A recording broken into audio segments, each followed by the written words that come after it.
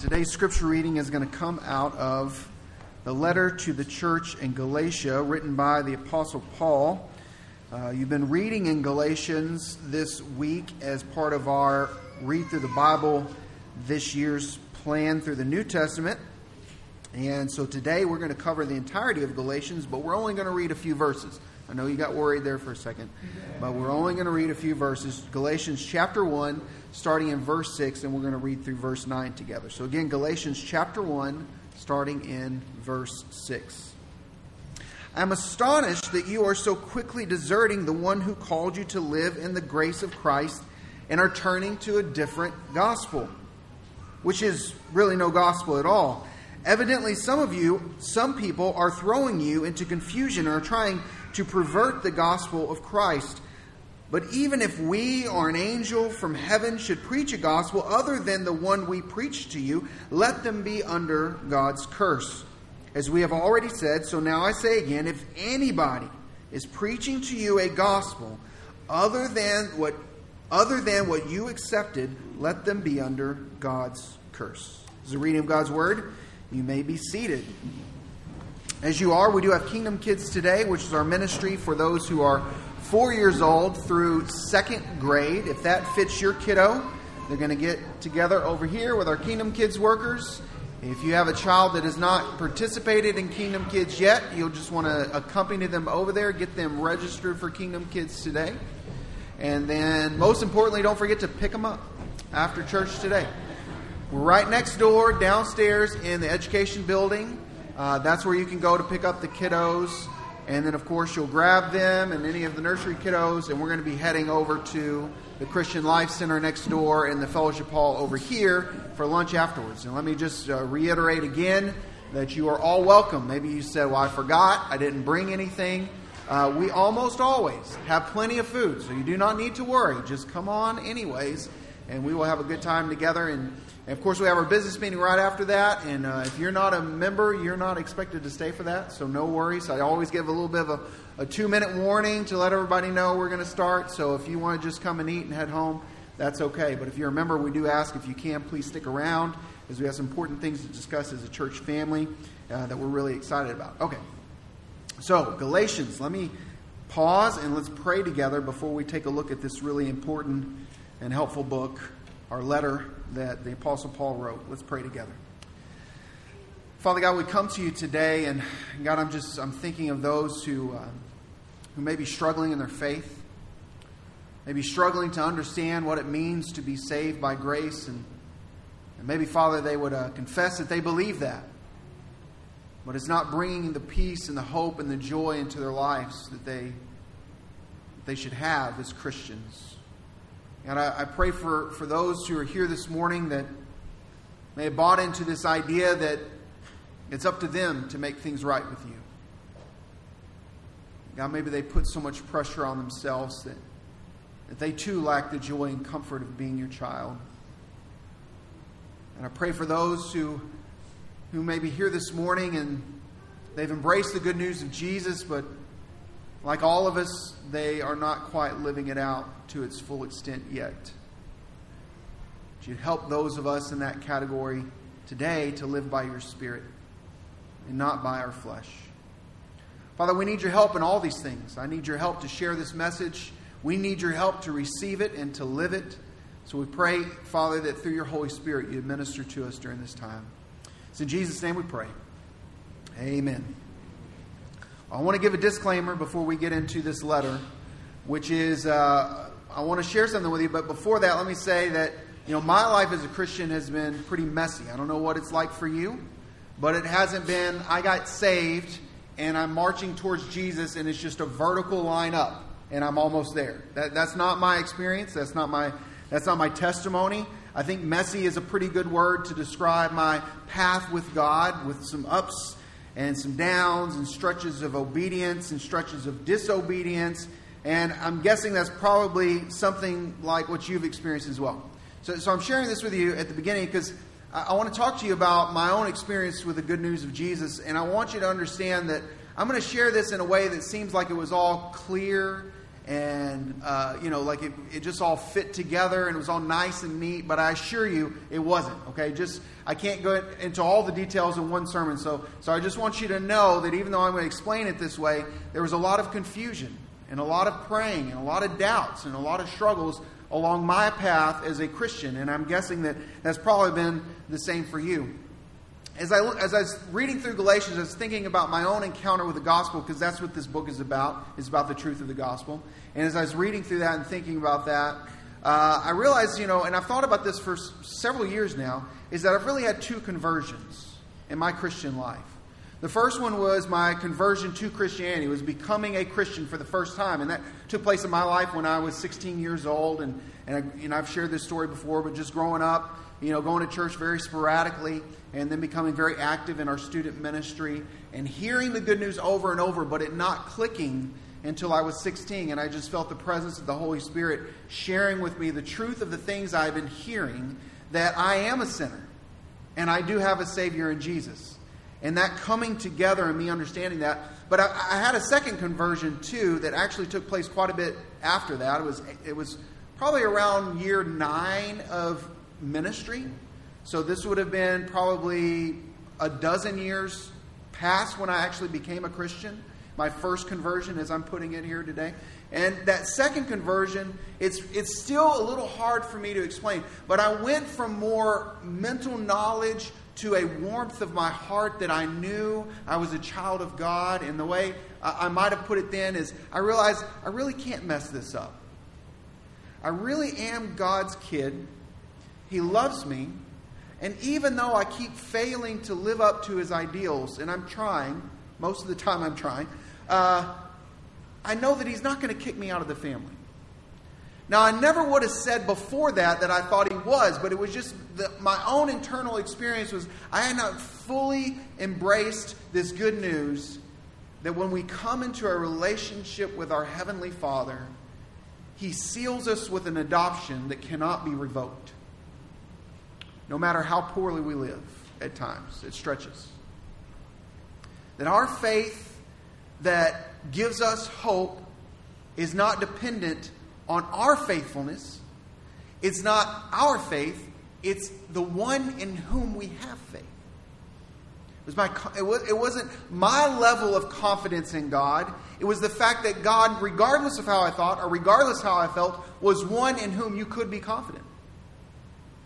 So there was this shift in my understanding that on the one hand, and again, like I said before, I'm condensing a lot of years' experience as a Christian down into a few phrases. It wasn't this neat. It wasn't this easy. It was very challenging and confusing at times.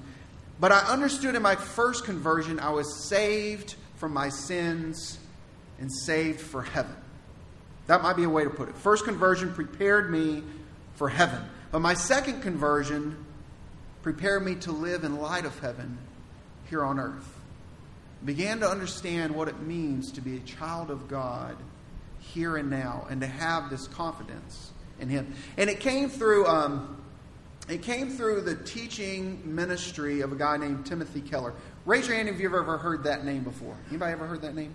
A few of you. Pretty well-known pastor who did a church plant in New York City some years ago, I think in the late 80s. And he actually recently just passed away from cancer. And he has become for me kind of like a hero in the faith. So that was really hard to see that and to hear that. And they just had a big public memorial service for him that you could watch online this past week. I couldn't even watch it. I just still kind of just in shock that he's gone. But he became like a hero of the faith for me because he helped me get this. I've put it this way before, but this is how I've come to understand these two conversions in my life. It's as if you go to the bank and you owe an incredible sum. You have a debt that is impossible for you to pay. It's not in the millions, it's in the billions. And you know that there is no chance, no matter how many lifetimes you may get, for you to pay that debt back. It's as if you're sitting there in the bank, and those who operate the bank, they come to you and they say, well, we've got some good news for you. Your debt is totally excused. You now owe nothing. Now imagine the relief you would feel in that moment, right? Wouldn't that be amazing? That you don't have this crushing debt just weighing you down. You are free from that debt. But when you walk out of that bank, how much money do you have? Nothing. Nothing. And my understanding of Christianity was that my debts are forgiven, but if I want something in the bank, I gotta work on this. I gotta maintain, this bank account because I really messed up before, taking out all those loans and eating out every day and all that kind of stuff. I really kind of messed things up before. I accrued that debt. I owed that debt. That was mine. Now that it's forgiven, I don't want to be back in that place. I have to work to maintain it. And that was my way of understanding Christian faith. And when I began to understand that there's more to it than that, that is a significant thing, though. I don't want to downplay that at all. The forgiveness of debt, and as we're talking about the Christian faith, when we talk about the forgiveness of sins, that is not a small thing. That forgiveness we experience, someone had to do the forgiving, right? And if you've ever had to forgive anybody for anything, if someone's really hurt you, it is hard to forgive. If somebody bumps into you at the grocery store and they, I'm so sorry. Oh, don't worry about it. No big deal, right? But if somebody intentionally crashes their cart into you again and again and knocks your stuff everywhere, you're going to be a little bit upset about that, right? It's not going to just be it's not just going to be a light encounter anymore. Now that's a silly example, but you and I, you know what it means to be wounded by someone deeply. And you know how hard it is to forgive. And when you forgive that person, you know what it costs you, don't you? You're not exacting a payment from them that they owe you. You are letting the debt go, and that is a painful and hard thing to do. Imagine God letting the debts of the world go. That is no small thing. And someone had to pay that price. Just like when you have to forgive someone who's truly hurt you, when you forgive them, who's paying that price? You are. You are taking that pain within yourself and saying, I'm not going to exact it from them. I'm letting them go free from this. I will take the pain. See, this is what God is doing for us in Jesus. Jesus, who is God, the Son of the Father in heaven, when he goes to the cross, what is he doing? When he is being nailed to the cross, it is a symbolic act that is not mere symbolism, but it actually accomplishes something. It is God saying, this is what sin costs, and I will pay the price for it. And that is no small thing. But there's more to the Christian story than forgiveness of sin. As important and as huge of a thing as that is, there's more to the story. And that's what I began to discover even a dozen or so years into ministry, was that more. So go back to the bank analogy. You walk out of there with nothing, right? And now you've got all this pressure to maintain an account that was once in an enormous debt. Well, what if the conversation with the person who's over your account goes something like this? Not only are your debts forgiven, but I've got really good news. A deposit has been made in your account. You're walking out of here not with millions of dollars worth of debt. You're walking out of here with millions of dollars in your account to your credit. See, when the Bible tells us that we are not only forgiven, but we're made right with God, that is in essence what's happening. Is that not only did Jesus take our sins and forgive them, he takes his righteousness and credits it to our account. Now, what does that mean? It means all the perfection that Jesus displayed in his life on earth, that gets credited to our account. That when God looks at you and me as a Christian, he sees a perfect son, a perfect daughter. Someone who it was as if they had never sinned. It was as if they always did everything right. It was as if they were righteous even though they were not.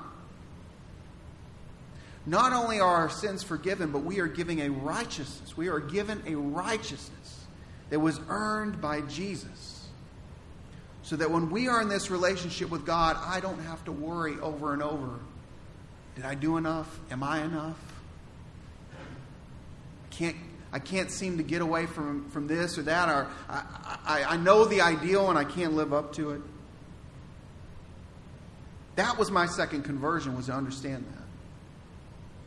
Debts forgiven, righteousness received by faith. So Paul says this in Galatians 3:26, and this became what I understood about my standing with God. So in Christ Jesus. Not so in your righteous acts. Not so in your personal goodness. No. So in Christ Jesus, you are all children of God through faith. That understanding that sins forgiven, righteousness received, not only a child of God, but a beloved child of God who will never be cast out of my faith family. It was as if I was taught not only how not to drown when swimming, but how to surf the waves. And it was transformative. I understood not only what I needed to be prepared for eternity in heaven, but I began to understand what it means to live in light of heaven here on earth. And those things transformed my faith. So to me, it was like another conversion. Now, I'm not saying I got saved all over again. It was just that kind of impact. And it's kind of comforting to me in a way, because I know that that's not unique. I've heard that story from other people who come to faith earlier in life, and then they go through some trials and difficulties, and they come out on the other side, and they understand God at a whole new level. And so it's not uncommon for us to have those experiences. But I think it's interesting that you find something like that in the Bible too. And that gets us to the letter to the church in Galatia. Galatia was a church in that area that Paul had started on one of his missionary journeys. And he gets word that this church, that there's been people who have infiltrated the church, and they've begun to teach things contrary to what Paul taught. And we read a little bit about that.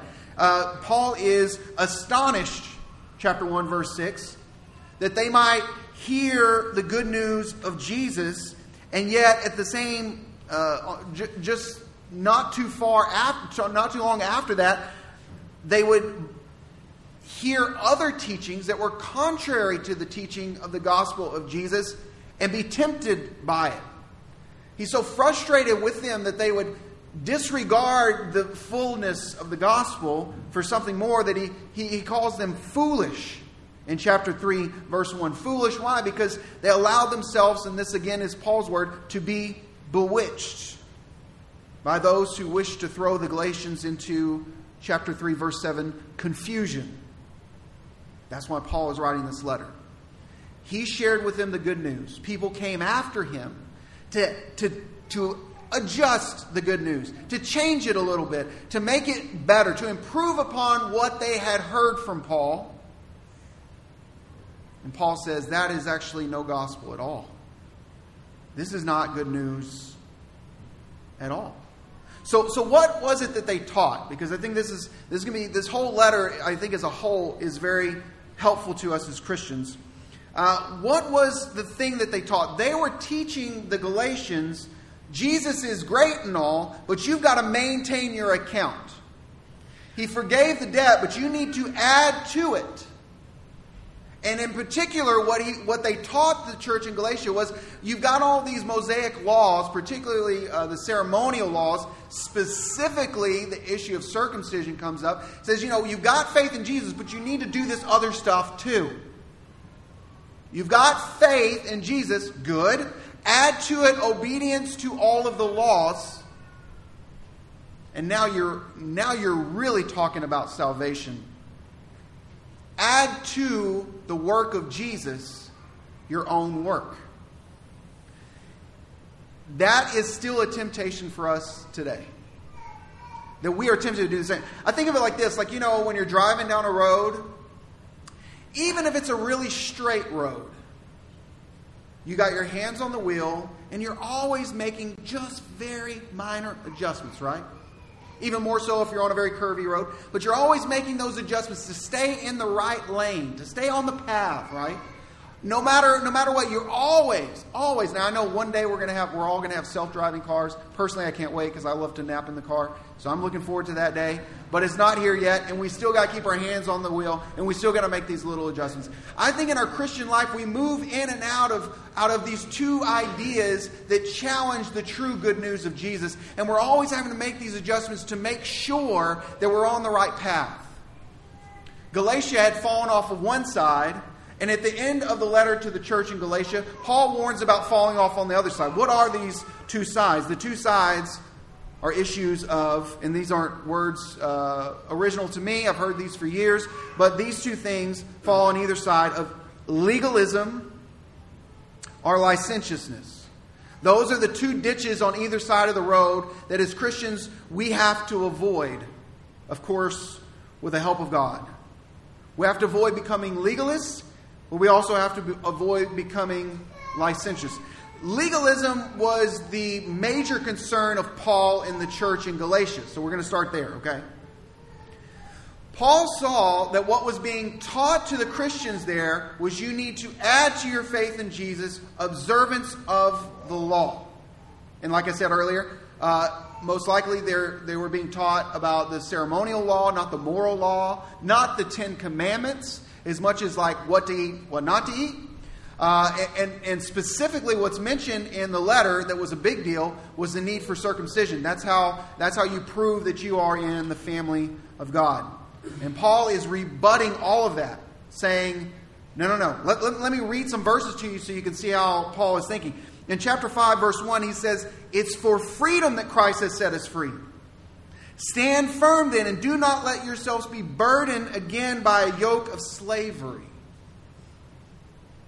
One way to think about that is if our Christian faith is a constant burden to us because we never feel like we measure up. If we are constantly being told or telling ourselves the message, you got to do more, you got to do more, you got to do more. That God's not happy with you. You have to please Him. Your account's been forgiven, but you need to maintain that account. And you need to do X, Y, and Z in order to do that. If that's our Christianity, which was very much my Christianity for the first half of my Christian life, we're really missing out on the freedom that Paul talks about in chapter 5, verse 1. That if our Christian faith feels oppressive, if it feels like slavery, which is one of the words that Paul likes to use in this letter to the church in Galatia. He likes to talk about this. Like that's slavery. That way of thinking, that way of operating under the law, that's slavery. Christ has come to set you free from that. He'd say in chapter 2, verse 16, he says, "We know that a person is not justified by the works of the law, but by faith in Jesus Christ." We're not made right by our work, but made right by Jesus. In the next chapter 3, verse 11, he says, "Clearly no one who relies on the law is justified before God, because the righteous will live by faith." And there Paul is quoting the prophet Habakkuk in chapter 2, verse 4. So he's laying out his case here. Legalism is to say, if you don't follow the law, then you are not right with God. And there is the ring of truth to that. If we don't follow God's law, then we're not right with God. That's the first part of the story. But what about what comes next? So Jesus was right with the law for you. And you no longer have to maintain that account. He's got it taken care of. It's under His control. He has it. So that's legalism. I need to add to my faith in Jesus works of the law in order to maintain my account with God. And the trouble is that we will never know if we've done enough. We will always be wondering, did I do enough? Did I do enough? If you know the Bible at all, you're going to know that there are standards in there that you are not going to meet every single day. And you're going to feel the pressure of that. You're going to feel the weight of that. And your faith is not bringing you joy. It's not freedom. It's not hope. It's that crushing debt of legalism all over again. Paul is saying very clearly, listen, that's not the good news. That is not the gospel. Remember what you heard at first. Embrace that and live out of that. Now that brings us to the second temptation, the other side of the ditch that we got to avoid. Because some may hear that and think, well, then that means in our Christian life, it doesn't matter what we do.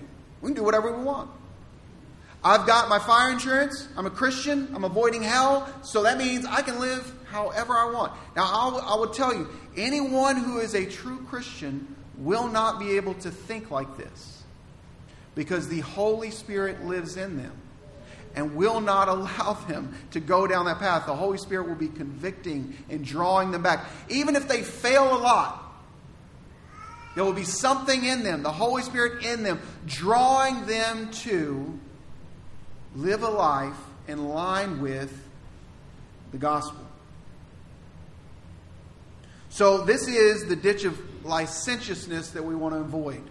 License is kind of the root of that word. It means I have freedom, not just from sin, but I have freedom to sin.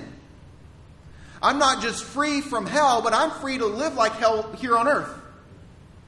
I'm free to do whatever I want. And that's not the kind of freedom that Jesus came to give us. It's not a freedom that gives us license to live however our flesh may want. Rather, it is a freedom to live in light of the good news, which is that God has loved us enough to give us Christ. And so Paul says here in chapter 2, verse 20, which is perhaps one of the most well-known verses in all of Galatians. If you have a copy of the Bible or you're looking at it on your phone, I would encourage you to underline, highlight this verse. Paul is saying, there's another side of this ditch you've got to avoid. And he gives his own personal example. He says, I have been crucified with Christ. And I no longer live, but Christ lives in me. The life I now live in the body, I live by faith in the Son of God who loved me and gave himself for me. He's saying, I'm leaving behind legalism, but that doesn't mean I have a license to live however my flesh wants. Rather, I died to myself, what I wanted. How I used to want to live in the flesh, I'm dying to that. Now, I can't make this clear enough. It doesn't mean that when you become a Christian, you sin no more. I hope that that's been clear so far, but just to make it extra clear. But there is a desire implanted in us by the Holy Spirit, and there's progress made in us through the work of the Holy Spirit that we become more like Jesus as we progress in this journey. And I will tell you, it's slow. And it can be discouraging. But it's God's work in you. And He is at work. But someone who may not be a Christian, maybe they think of themselves as one, or maybe they're exploring Christianity, or maybe they're a critic of Christianity. They may hear this whole idea of grace and say, see, that's a problem. You're set free from your sin, and now what? You can just live however you want? Others may see that not as a problem, but as an opportunity. But we avoid that ditch of legalism not to fall into the other ditch of licentiousness. No, Paul says, you've died to yourself, which in Galatians he talks about living by the flesh. That's dying. That's works of the flesh are the things that we desire in our sinful nature, that God does not desire for us.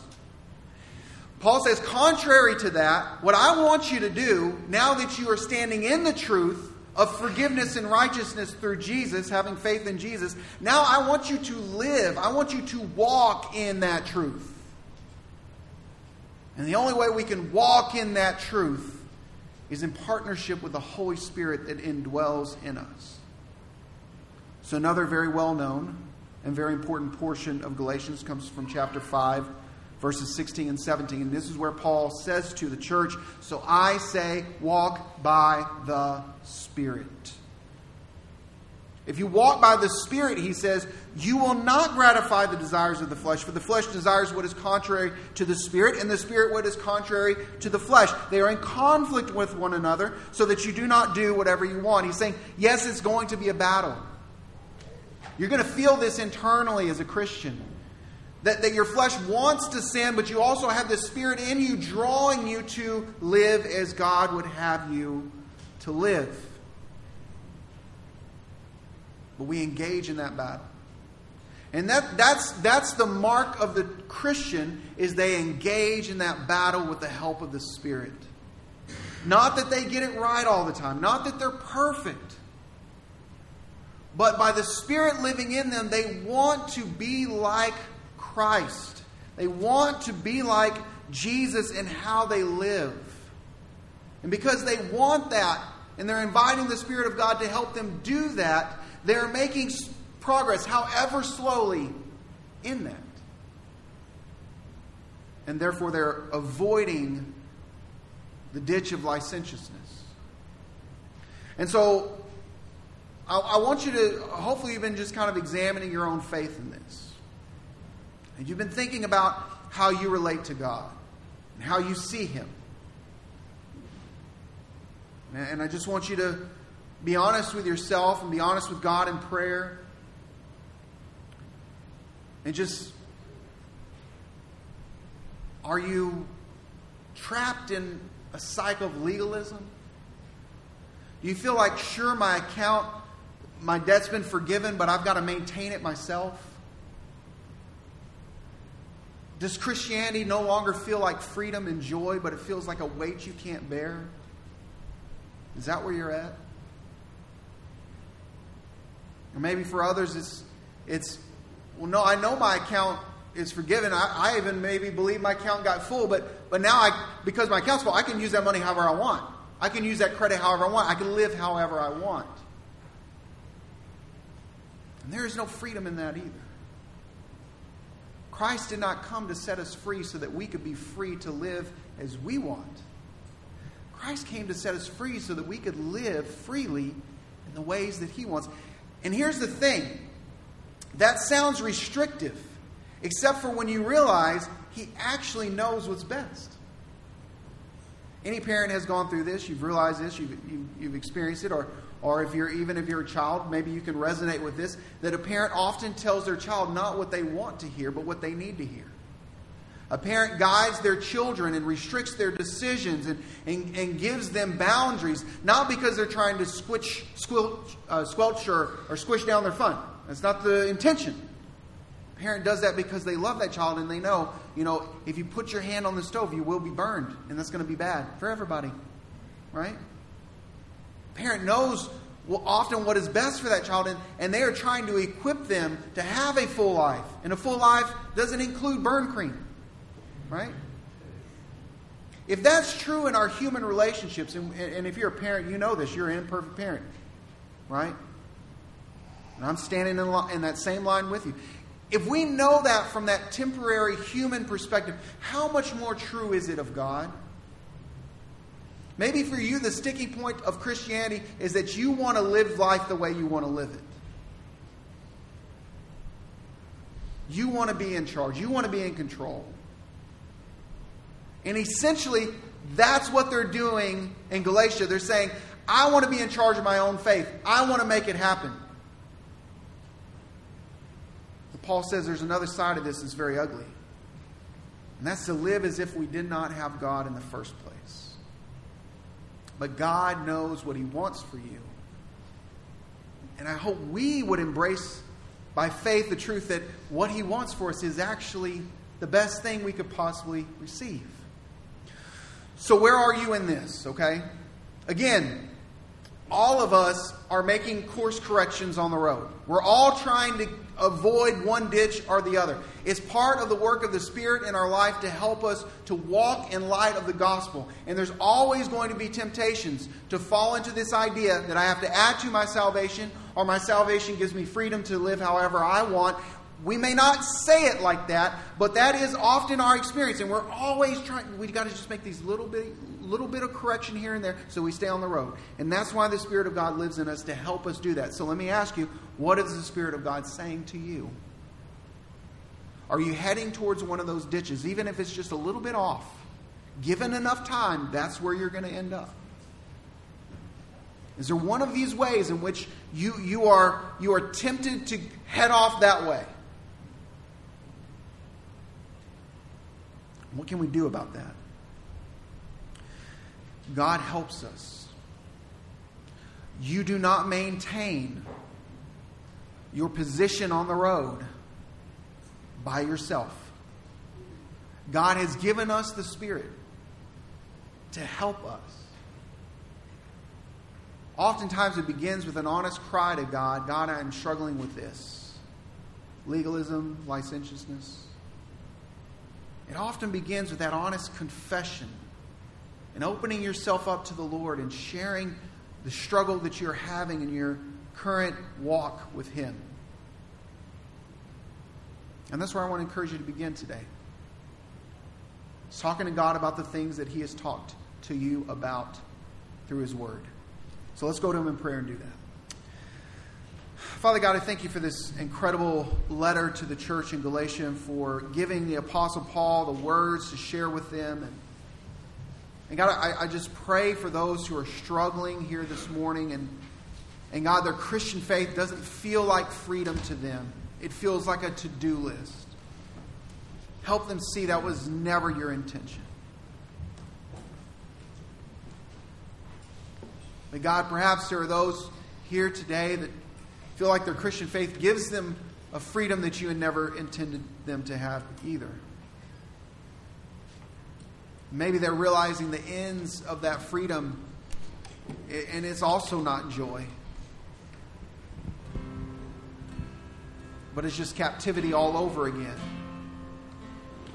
Father God, you tell us in Your Word here to walk by the Spirit. So we come to You now in prayer, asking that Your Spirit would guide us. Show us what corrections that You desire to make in our lives so we can have a fuller and richer relationship with You. And God, at the center of it all is our faith in Jesus. May we be able to say together that we have been crucified with Christ, and it is not we who live, but Christ who lives in us. That the life we live now in the body is lived by faith in the Son of God, because we know He has loved us and has given Himself for us. So may it be true that we live by faith in Jesus in a way that shows how loved we truly are. This we ask in the name of Jesus. Amen. Would you stand with me for our invitation? If you need prayer this morning, I invite you to come forward for prayer. Maybe those around you that you would like to pray with, but let's use this opportunity to respond to the Lord as He leads.